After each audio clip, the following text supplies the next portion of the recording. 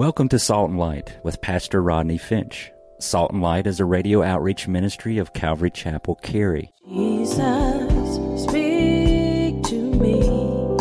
Open your word and reveal your heart to me. Salt and Light is a series of verse-by-verse studies through the Bible, focusing on its practical application to our everyday lives. Salt and Light is recorded live at Calvary Chapel, Cary in Apex, North Carolina. Stay tuned. At the end of the program, we will give you information on how to contact us, so be sure to have a pen and paper ready. Today, Pastor Rodney will be teaching from the book of Luke, chapter 20. So grab your Bibles and follow along. Now with today's teaching, here's Pastor Rodney.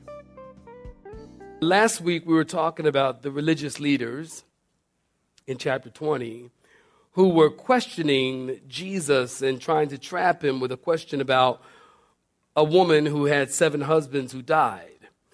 And then they asked Jesus, whose wife will she be in the resurrection? You'll find that in chapter 20, verse 33. Whose wife will she be in the resurrection?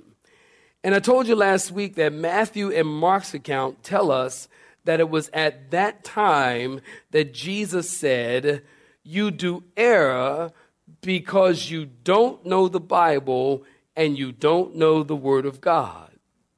Remember I told you that. Talking about not knowing the Word of God, listen at some of the questions and answers. It's unfortunate. People don't know the Word of God. I'm talking about Christians. We don't know. The cults know their Bibles better than we know ours. That's a shame. So, talking about question and answers, listen at this. Here was a question to evangelical Christians. Who was Noah's wife? The answer, Joan of Arc. Who was Lot's wife, or what was Lot's wife famous for? She was a pillar of salt by day and a ball of fire by night. Where did Moses receive the 10 Commandments? On Mount Sinai. These are all true. Joseph led the battle of Jericho. The people who followed Jesus were his disciples. The epistles were the wives of the apostles. King David fought against the Finkelsteins. And then lastly, the Bible says a Christian should always only have one wife. That's called monotony. I didn't say that. And here's some serious questions asked of evangelicals. That would be us, evangelicals, Christians. 40%, get this, of evangelical Christians couldn't name the 4 Gospels. 60% could not say for sure who preached the Sermon on the Mount. Asked of 10,000 mainline Protestant pastors, these were their answers. Now, this is 10,000 mainline Protestant pastors. These were their answers. Was Jesus born of a virgin? 50% of mainline Protestant pastors said no. Was Jesus the Son of God? 80% of mainline Protestant pastors said no. Is the Bible inspired of the Word of God?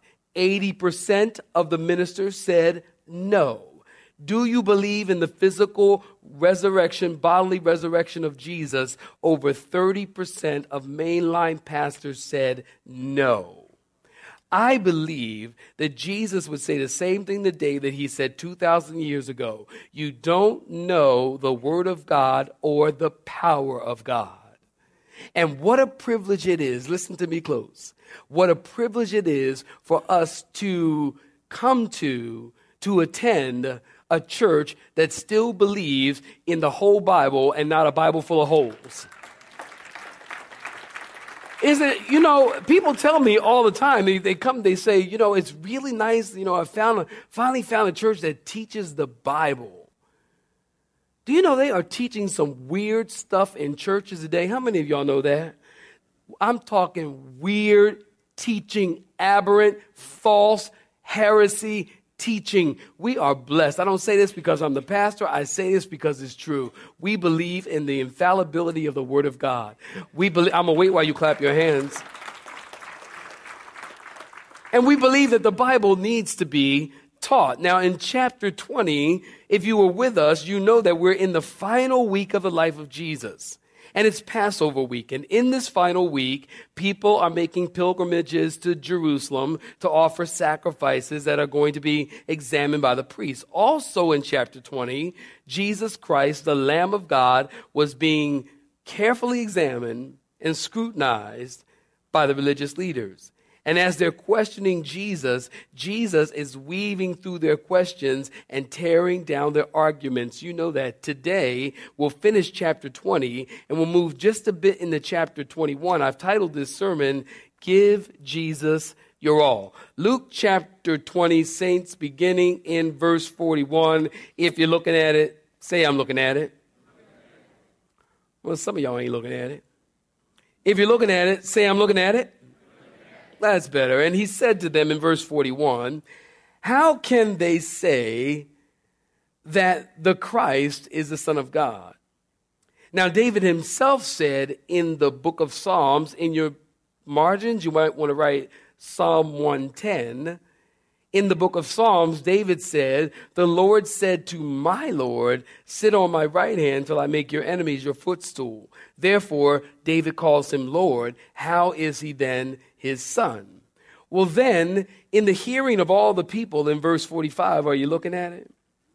In the hearing of all the people, he said to his disciples, beware of the scribes who desire to go around in long robes, love greetings in the marketplace, the best seats in the synagogues, and the best places at feasts, who devour widows' houses, and for, did you see this? What does it say, saints? For pretense.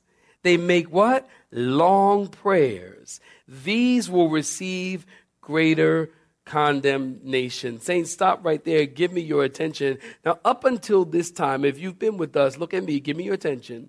If you have been with us, you know, up until this time, the Sadducees have been asking Jesus all the questions. But now Jesus turns the tables on them. In verse 41, he asks them, how can they say that Christ is the Son of God?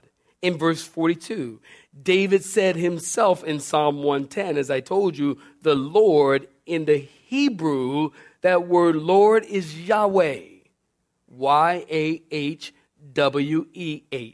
The Lord, Yahweh, said to my Lord, that's a different word, that's Adonai, A-D-O-N-A-I.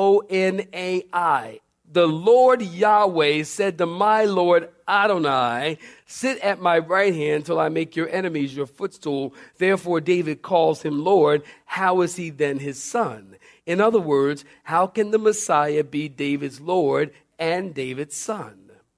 So Jesus is drawing their attention to something that they have missed or ignored about the Messiah.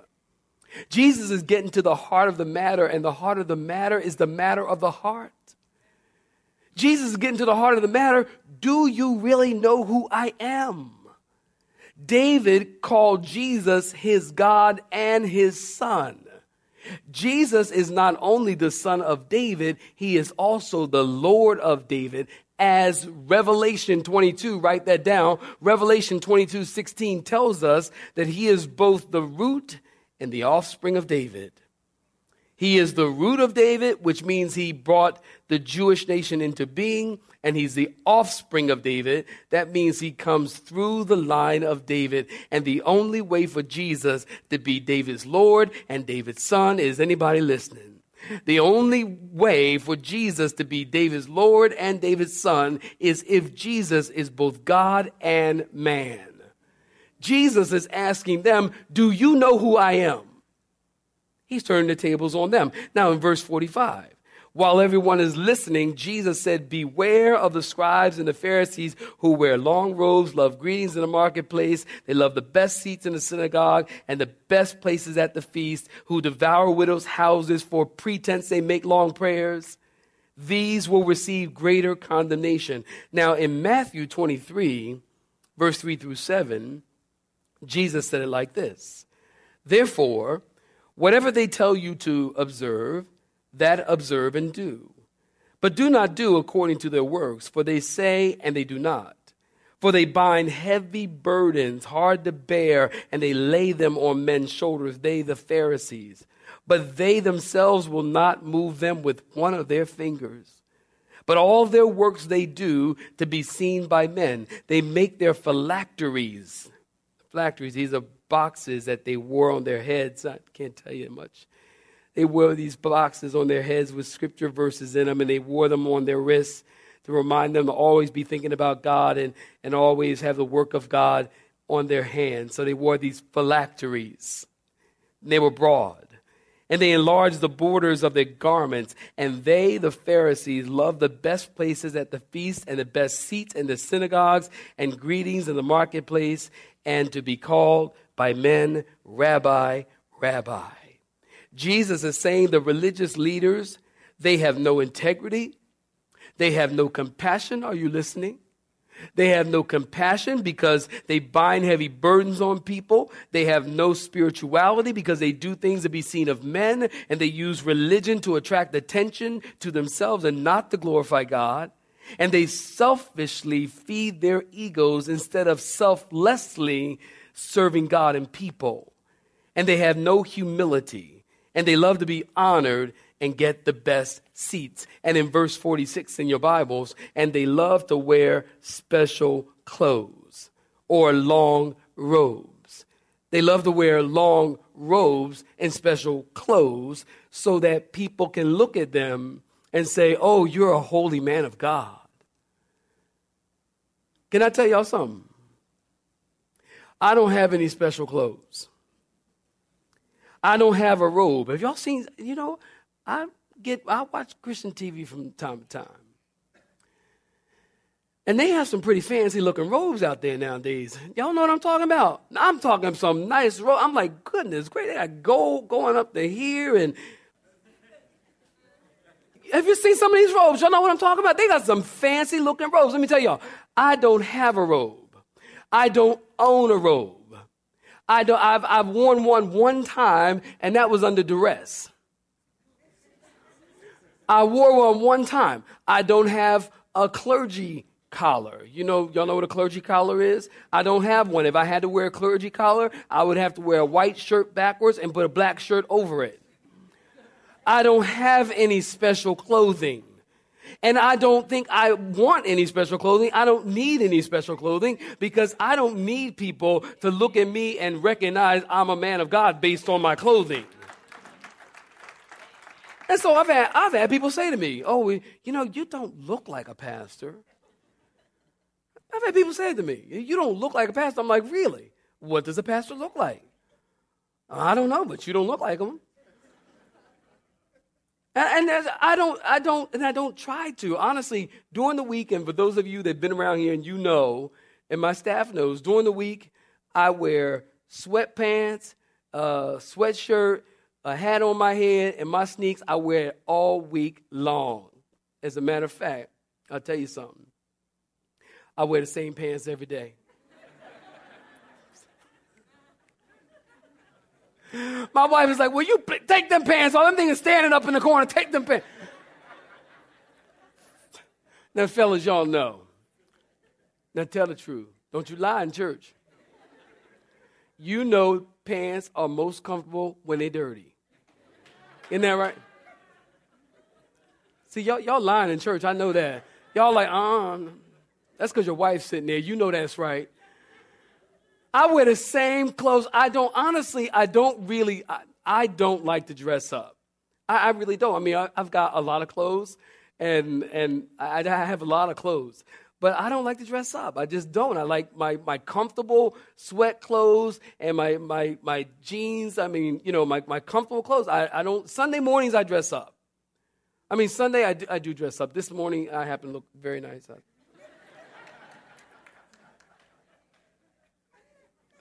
Y'all think I look nice? Well, how come y'all ain't tell me? Did nobody say, Pastor, you look nice? Don't say it now. It's too late. It's too late. But I just I dress up on Sunday morning, but that's it. I mean, honestly, after service, and my staff and my pastor, elders, deacons, they will tell you, I will leave this pulpit, I will go to my office, take off these clothes and put on my sweat clothes and my casual clothes, and that is what I will wear for the rest of the week until I have to dress till next Sunday. I remember when I was in the store, I was down here at Lowe's, and I saw some lady, and I guess people don't know who I am if I'm not dressed up like this. So I had my hat on and my clothes on, and she said, Pastor Rodney? And she had such disdain on her face. I mean, she disdain, like I smelled or something. She was like, Pastor Rodney? I'm like, what's wrong, honey? Oh, I didn't know that was you. I just didn't know that was you. Because honestly, I don't feel that I need to look like a pastor. I know that I love the Lord. I know I love his word. I know his word. And that's all that really matters. These guys, listen, they wanted to look like holy men. So they wore these long robes that people would say, oh, there goes a holy man. And notice in verse 47, please look at it in your Bibles. And for pretense, they love to make long prayers. For pretense, man, that jumped out at me. For pretense, they love to make long prayers. Remember I told you, the length of prayer has nothing to do with what? The strength of prayer. Sometimes we think we got to pray long. And we got to pray hard in order for God to hear us. The length of prayer has nothing to do with the strength of prayer. Listen, if you have me over for dinner, you want to have me over for dinner because I'm a short prayer. The food will not get cold. Put the food out there. Pastor, would you pray? Yep, no problem. Let's pray. Good God, good food, good meat. Let's eat. You need to write that down. Wasn't that good? I'm just going to pray for the food and we're going to eat. Some people think they got to pray long, and not only long, but they got to pray loud. Anybody been in one of those? Tell me you ain't been in a prayer circle and you just praying now. Maybe it's just me. I'll just give you all that. But you're in a prayer circle and you're praying and you're even praying, everybody's praying and you're praying. And then you get to the person who thinks that the strength of prayer has to do with the length of prayer and the loudness of prayer. And they get to prayer and they're like, oh, Lord. And notice their volume keeps going up and up and up and up. And before you know it, they're like, oh, Lord, in Jesus' name, would you just... And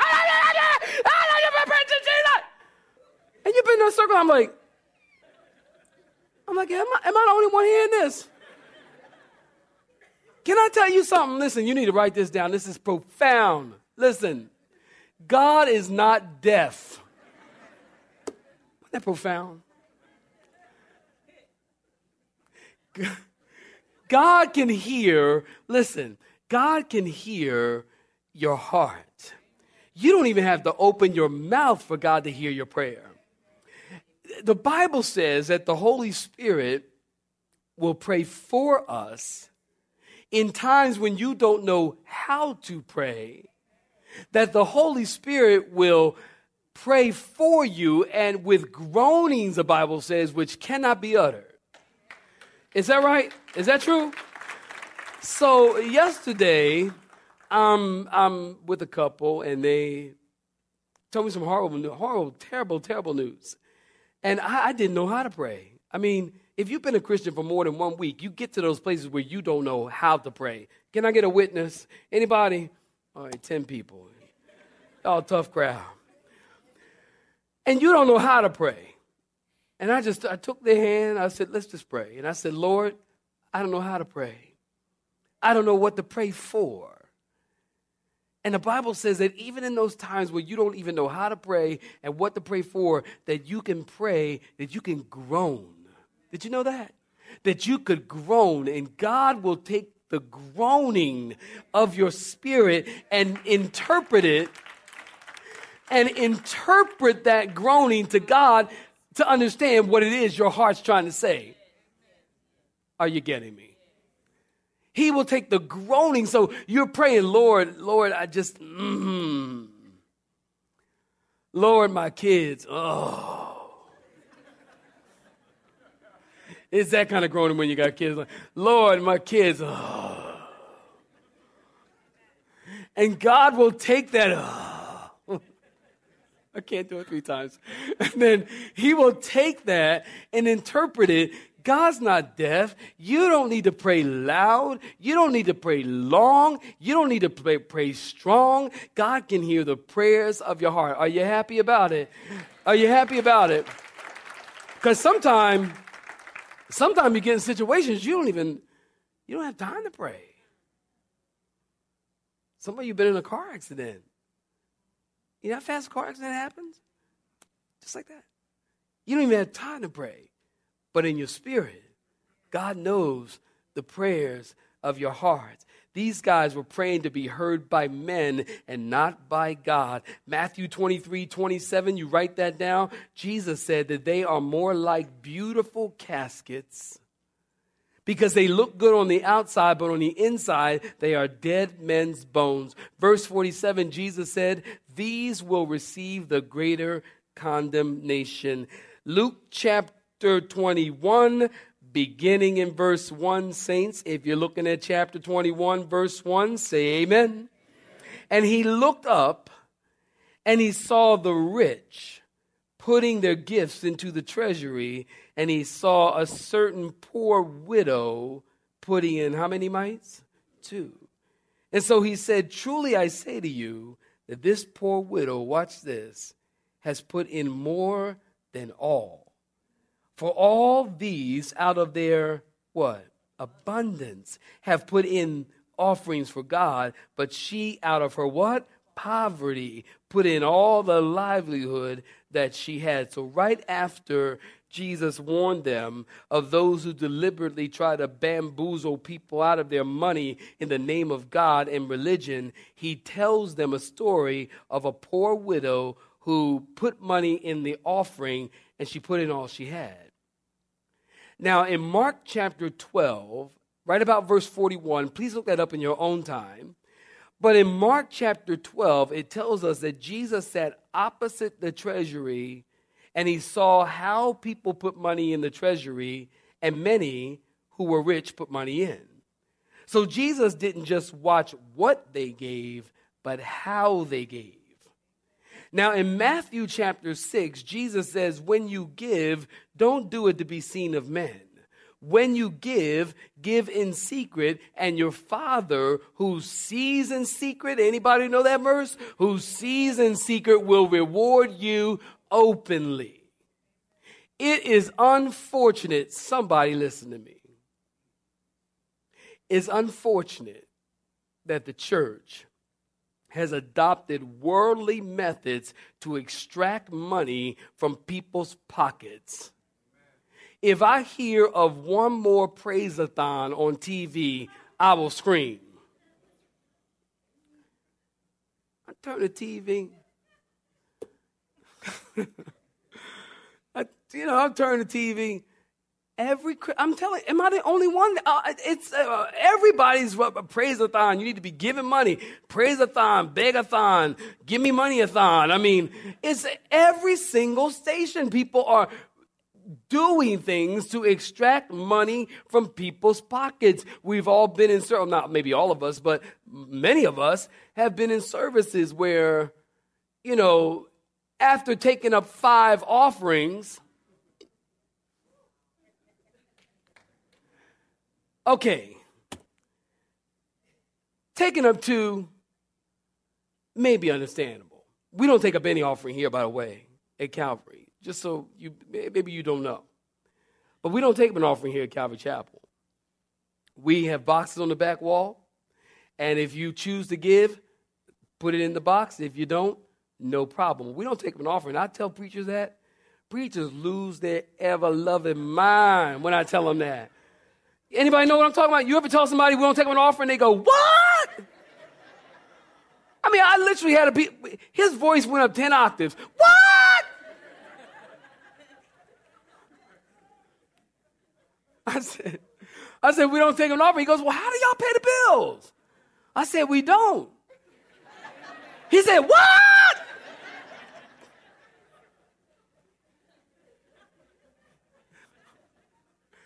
I said, the Lord pays the bills. I said, I'm going to wait while you clap your hands because he does. Because he does. But we don't take an offering here at Calvary Chapel because we trust the Lord. 15 years. I love telling people this. 15 years. We have never taken an offering.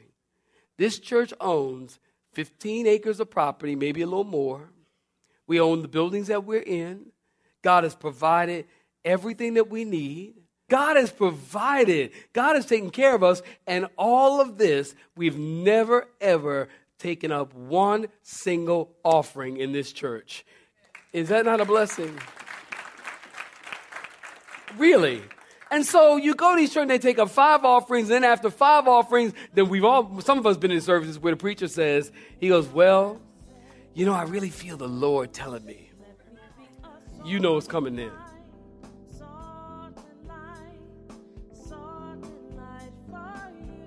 You have been listening to Salt and Light, a radio outreach ministry of Pastor Rodney Finch and Calvary Chapel, Cary, located in Apex, North Carolina.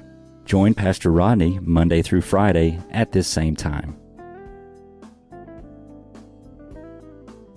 For information regarding service times, you can contact us at 1-800-293-0923. That's 1-800-293-0923. You may listen to today's broadcast in its entirety by visiting the media library on our website at cccary.org.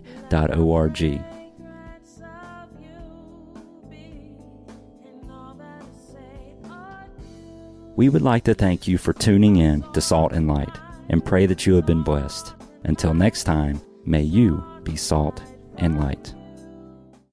Let me be a salt.